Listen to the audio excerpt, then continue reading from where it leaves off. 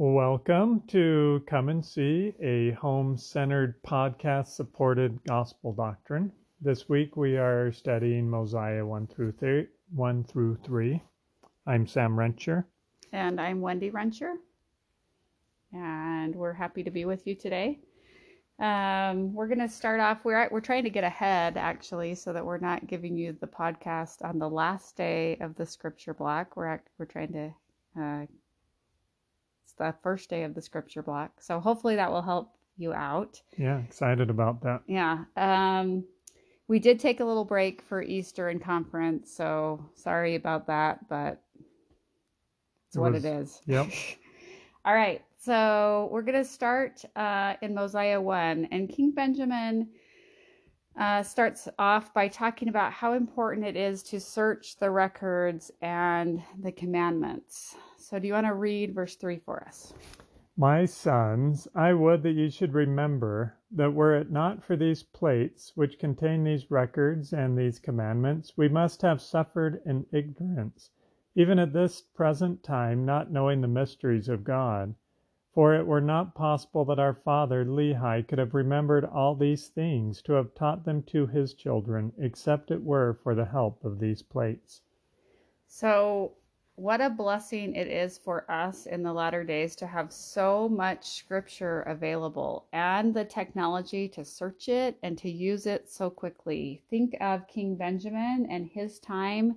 They had the brass plates and the records that they were keeping, and that was it. That was it. Think of what we have in our day. We have the Book of Mormon. We have the Doctrine and Covenants. We have the Pearl of Great Price. We have the Old Testament. We have the New Testament. And then a plethora of tools and Bible dictionaries and topical guides and ways to search and study guides and so many ways to study the scriptures. And King Benjamin is teaching us here how important it is to search the records, to search the commandments. And they didn't have nearly the opportunities that we do. So I think it's important for us to listen to that counsel that he's giving us. Let's read verse 5 too. Were it not for these things which have been kept and preserved by the hand of God, that we might read and understand his mysteries, and have his commandments always before our eyes, that even our fathers would have dwindled in unbelief, and we should have been like unto our brethren the Lamanites, who know nothing concerning these things. So these records or scriptures are what kept Nephi and his family and King Benjamin and his people on this covenant path. And the same is true for us. If we did not have these scriptures, these records, these commandments, we would not have the same opportunities and blessings. The words of the prophets, the Book of Mormon that teaches us the doctrine of Christ, those things are crucial for us in our covenant path, in our discipleship, in our returning to our Heavenly Father. And so we want to really examine how we use those tools that Heavenly Father has given us, and how are we searching the commandments, and how are we doing in our families in using the things that Heavenly Father has given us. It really helps us. It helps me understand why the things had to happen the way they did between Laban and Nephi, just so they could have the brass plates. That, Laban had to be killed in order for them to have even the scriptures that they did have. And yet here we have all of these scriptures and understand the covenants and understand the gospel. We're so blessed. In verse 7, he continues to teach us about the importance of these records. And he says, "And now, my sons, I would that ye should remember to search them diligently, that ye may profit thereby." So we can't profit unless we search. And in my mind, the more that we search, the more that we profit. Would you agree with that? Absolutely. So think about when you've lost something really important. What did you do to look for what you had lost? I lost my wedding ring once. I was pretty panicked. I was home by myself and I was having a nervous breakdown. I was searching everywhere. I mean, it was my wedding ring, it was pretty important to me. And I was looking. It wasn't the kind of looking my kids do when they can't find their belt or their church shoes, where they open the drawer and they glance around their room and then they come back 3 seconds later to tell me they couldn't find it. I was crawling around on my hands and my knees. I was saying multiple prayers. I was thinking back through my day and trying to retrace my steps. I was looking through so many things in my house so carefully to find my ring. And so to me, searching, if we're talking about searching the scriptures, denotes work. It denotes effort. It's time, investment, pondering, prayer. And that kind of effort in the scriptures will help us to gain the kinds of things that we need from the scriptures, like testimony and conviction and power and faith and hope. And so, again, it's really important for us to examine in our lives, are we following King Benjamin's counsel and searching diligently? And is that diligent search giving us the kind of gain that we hope? If it's not, we might want to adjust our practice a little bit. I totally agree. Another scripture I love is verse 6. Part of it reads, they are true, and we can know of their surety because we have them before our eyes. So one of the greatest blessings of keeping the scriptures before our eyes is how we can gain a testimony. In order for this testimony to come, the scriptures must be before our eyes. This is a principle I know to be true.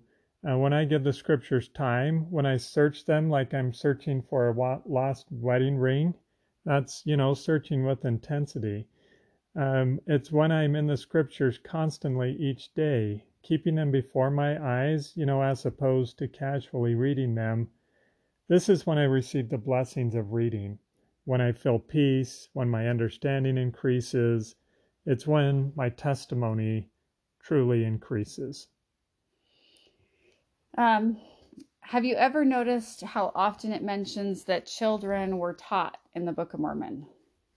Like the very first verse in the Book of Mormon, for example, I, Nephi, having been born of goodly parents, therefore I was taught somewhat in all the learning of my father. My very favorite scripture, 2 Nephi 25:26, says, and we talk of Christ, we rejoice in Christ, we preach of Christ, we prophesy of Christ, and we write according to our prophecies that our children may know to what source they may look for a remission of their sins. Helps us to understand why we have the scriptures at all. And it's all about Christ. But that we need to teach our children so that they can know our Savior. And again in Mosiah chapter 1, verse 2, the second verse in our block of scriptures, and it came to pass that he had 3 sons, and he called their names Mosiah and Helaram and Helaman, and he caused that they should be taught in all the language of his fathers, that thereby they might become men of understanding, that they might know concerning the prophecies which had been spoken by the mouths of their fathers, which were delivered them by the hand of the Lord. It's even a commandment that we teach our children, as you can see from verse 4. So the end of verse 4, it talks about how we are going to teach our children to fulfill the commandments of God. And there's lots of ways to teach our children. One is we should teach by example. We need to be studying our scriptures each day, and our kids should see us studying them. At one point in my life, I transitioned to reading my scriptures in the morning, and I thought it was good that our kids saw me studying. Sometimes I'd even make comments like, I've read my scriptures, or who's read their scriptures today? And eventually I saw some of our kids starting to read their scriptures in the morning. Aubrey even asked at one point, Dad, can you wake me up so many minutes early so I can read my scriptures? And it eventually became a thing. When I went to wake her up, I'd take her scriptures with her and her marking pencils. I'd wake her up and say, Aubrey, you want to still get up early and read your scriptures? And she'd say yes. I'd turn on her light, hand her scriptures, and she'd start her day reading her scriptures.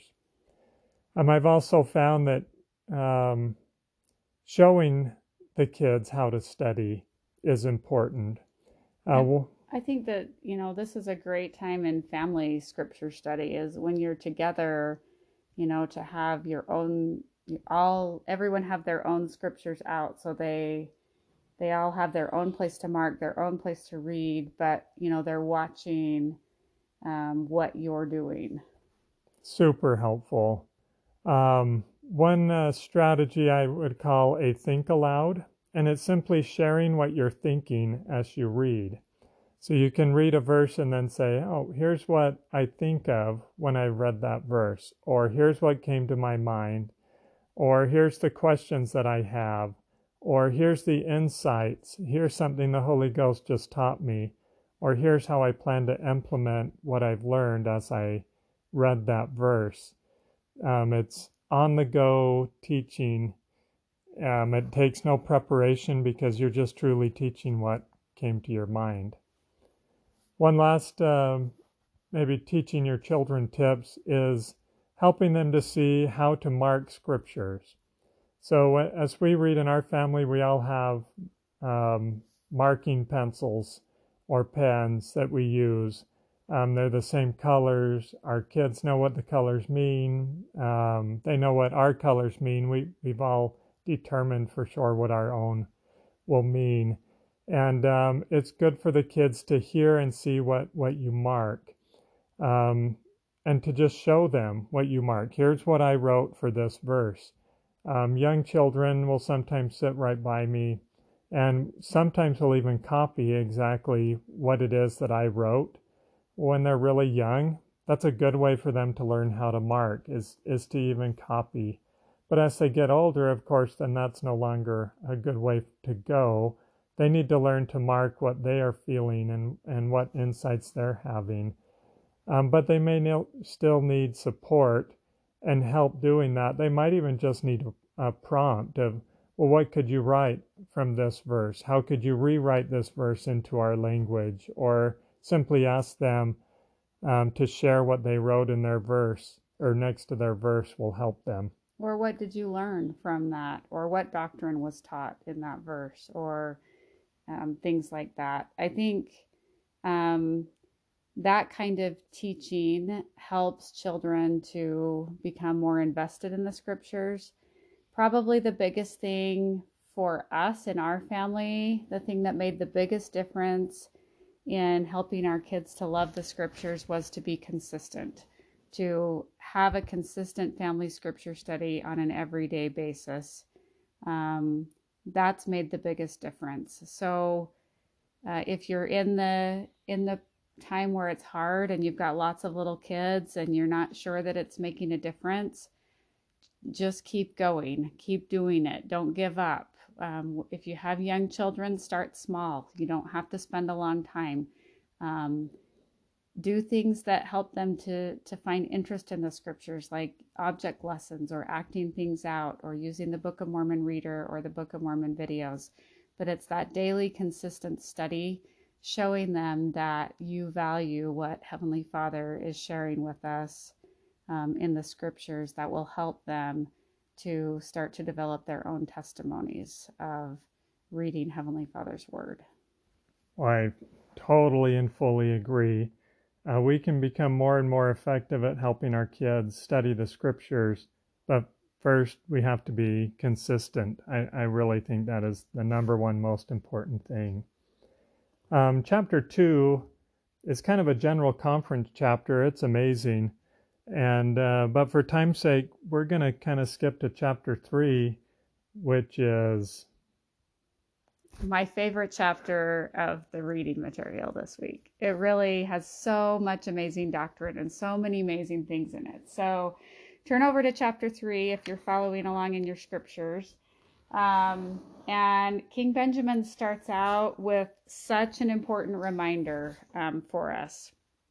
And he says, maybe read verse 2 for us. And the things which I shall tell you are made known unto me by an angel from God. So he starts out by teaching us that our God is a personal God who knows us and gives revelation to us. So important in these latter days, right? And then in verse 4, he keeps going and he says, For the Lord hath heard thy prayers and hath judged of thy righteousness, and hath sent me to declare unto thee that thou mayest rejoice. So here's another place in the Book of Mormon where we are learning that Jesus hears us, Jesus knows us, Jesus is going to send revelation to us. And those principles are repeated over and over and over again on purpose. As we're reading through these chapters, we want to be looking for those revelation moments so that we are learning how to receive revelation for ourselves, especially as President Nelson is inviting us to hear him and inviting us to learn how to receive revelation more frequently and more often in our own lives. This is so important that we really feel like that Jesus knows us, that he hears us, that he sends revelation to us.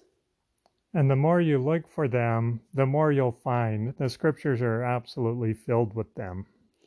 And then once he says, Jesus hears me, Jesus knows me, Jesus is going to send revelation to me, then he teaches us about who Jesus is and what he's going to do. And so let's read verse 5. I loved verse 5 in light of the COVID-19 situation that we're all in and the worldwide fast that happened this week. And so let's do verse 5. For behold, the time cometh, and is not far distant, that with power the Lord omnipotent, who reigneth, who was, and is from all eternity to all eternity, shall come down from heaven among the children of men, and shall dwell in a tabernacle of clay, and shall go forth among men, working mighty miracles, such as healing the sick, raising the dead, causing the lame to walk, the blind to receive their sight, and the deaf to hear, and curing all manner of disease. So President Nelson, of course, called for a worldwide fast last week, hopefully that you were able to participate in, because Jesus can and does cure all manner of diseases, and he can and does work mighty miracles, and he can and does heal the sick and raise the dead. And those are things that we should have absolute faith and trust and belief in. And in this day and age where there's so much uncertainty and fear and anxiety and things are a little bit up in the air, we should be looking to that Jesus who can and does do all of these amazing, miraculous things. It really is a matter of faith. Were we just starving ourselves, or do we know that our Savior can and does heal the sick? And do we believe that that fast is going to help? And even greater than that, even greater than all of those things, the rest of the chapter, King Benjamin teaches that Jesus atones for all mankind, that he's resurrected for all mankind, and that God sends holy prophets among all the children of men to declare these things to every kindred, nation, and tongue, that thereby whosoever should believe that Christ should come, the same might receive remission of their sins and rejoice with exceedingly great joy. So King Benjamin also teaches that the time shall come when the knowledge of a Savior shall spread throughout every nation, kindred, tongue, and people. And that's us. Like, we are living in that time that King Benjamin is prophesying, almost, right? We're so close to very close. Every nation.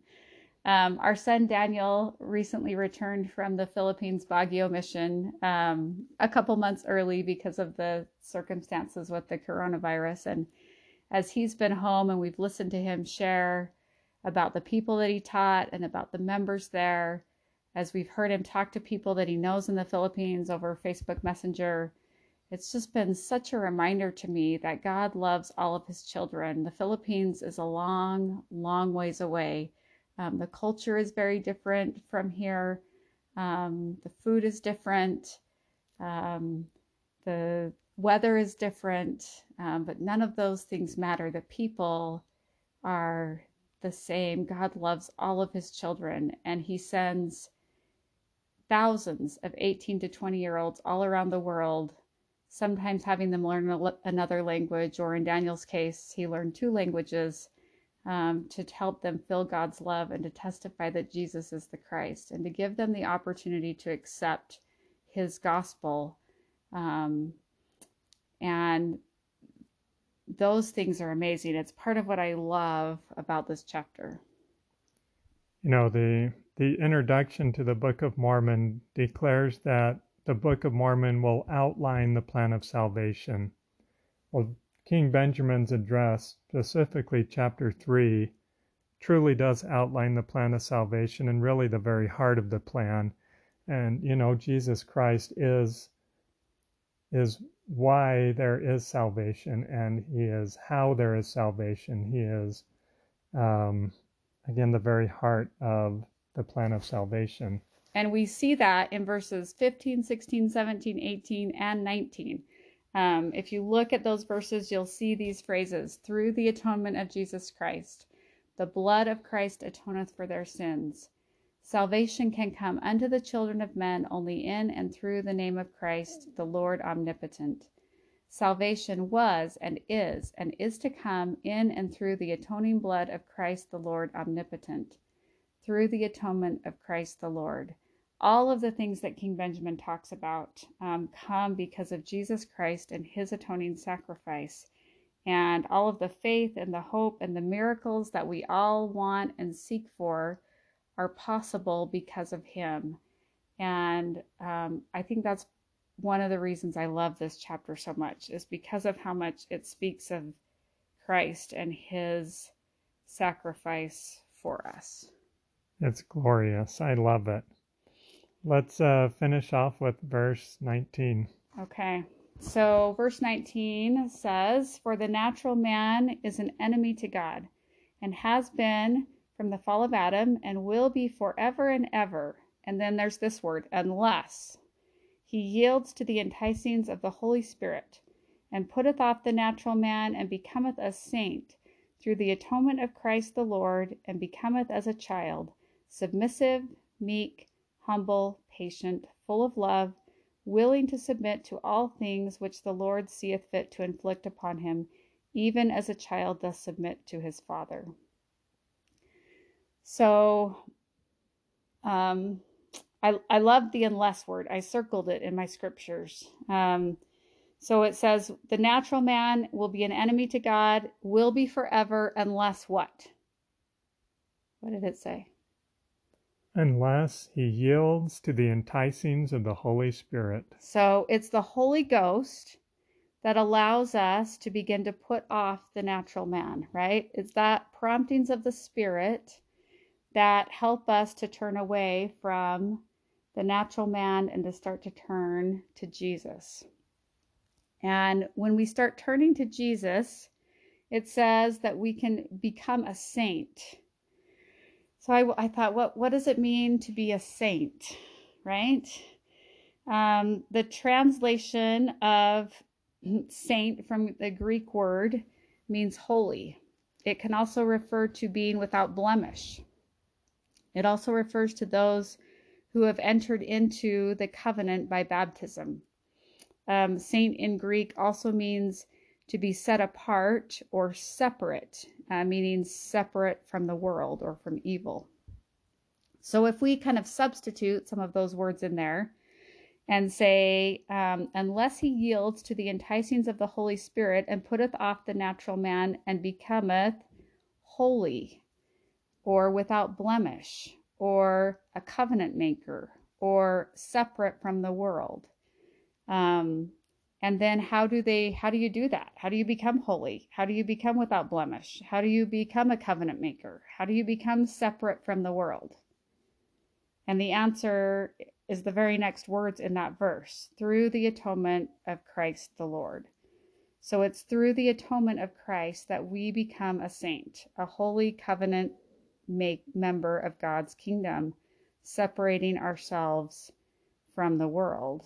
And when we do that, it's through his atoning sacrifice that we can then become as a child, that we can become submissive and meek and humble and patient and full of love and willing to submit.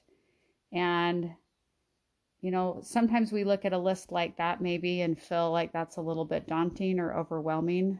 We might never of our own accord be able to be patient enough or meek enough or humble enough or full of love enough to meet the expectation that we're perfect. But through the enabling power of the atonement of Jesus Christ, and as we repent, we can become more. I love the words of Elder Bednar. Do you want to read that for us? It is likewise through the grace of the Lord that individuals, through faith in the atonement of Jesus Christ and repentance of their sins, receive strength and assistance to do good works that they otherwise would not be able to maintain if left to their own means. This grace is an enabling power that allows men and women to lay hold on eternal life and exaltation after they have expended their own best efforts. I think as we try to have more and more of the Holy Ghost in our lives, the Spirit more and more a part of us, less and less of the natural man, we become more of a saint. And as we become more holy, we're exercising faith in the atonement. We're accessing that power. We're seeking to become more meek and humble and patient and full of love. That Heavenly Father is able to grant those things unto us through our Savior. And so things that we might feel like are impossible for us, we might feel like it is impossible for us to be patient or to love someone or to be meek, but it's not, because through Jesus, all things are possible. Incredible. The Book of Mormon truly does outline the plan of salvation in great detail, not just the Savior's part of it, but our part and the things we need to do and how the Savior helps us to do them.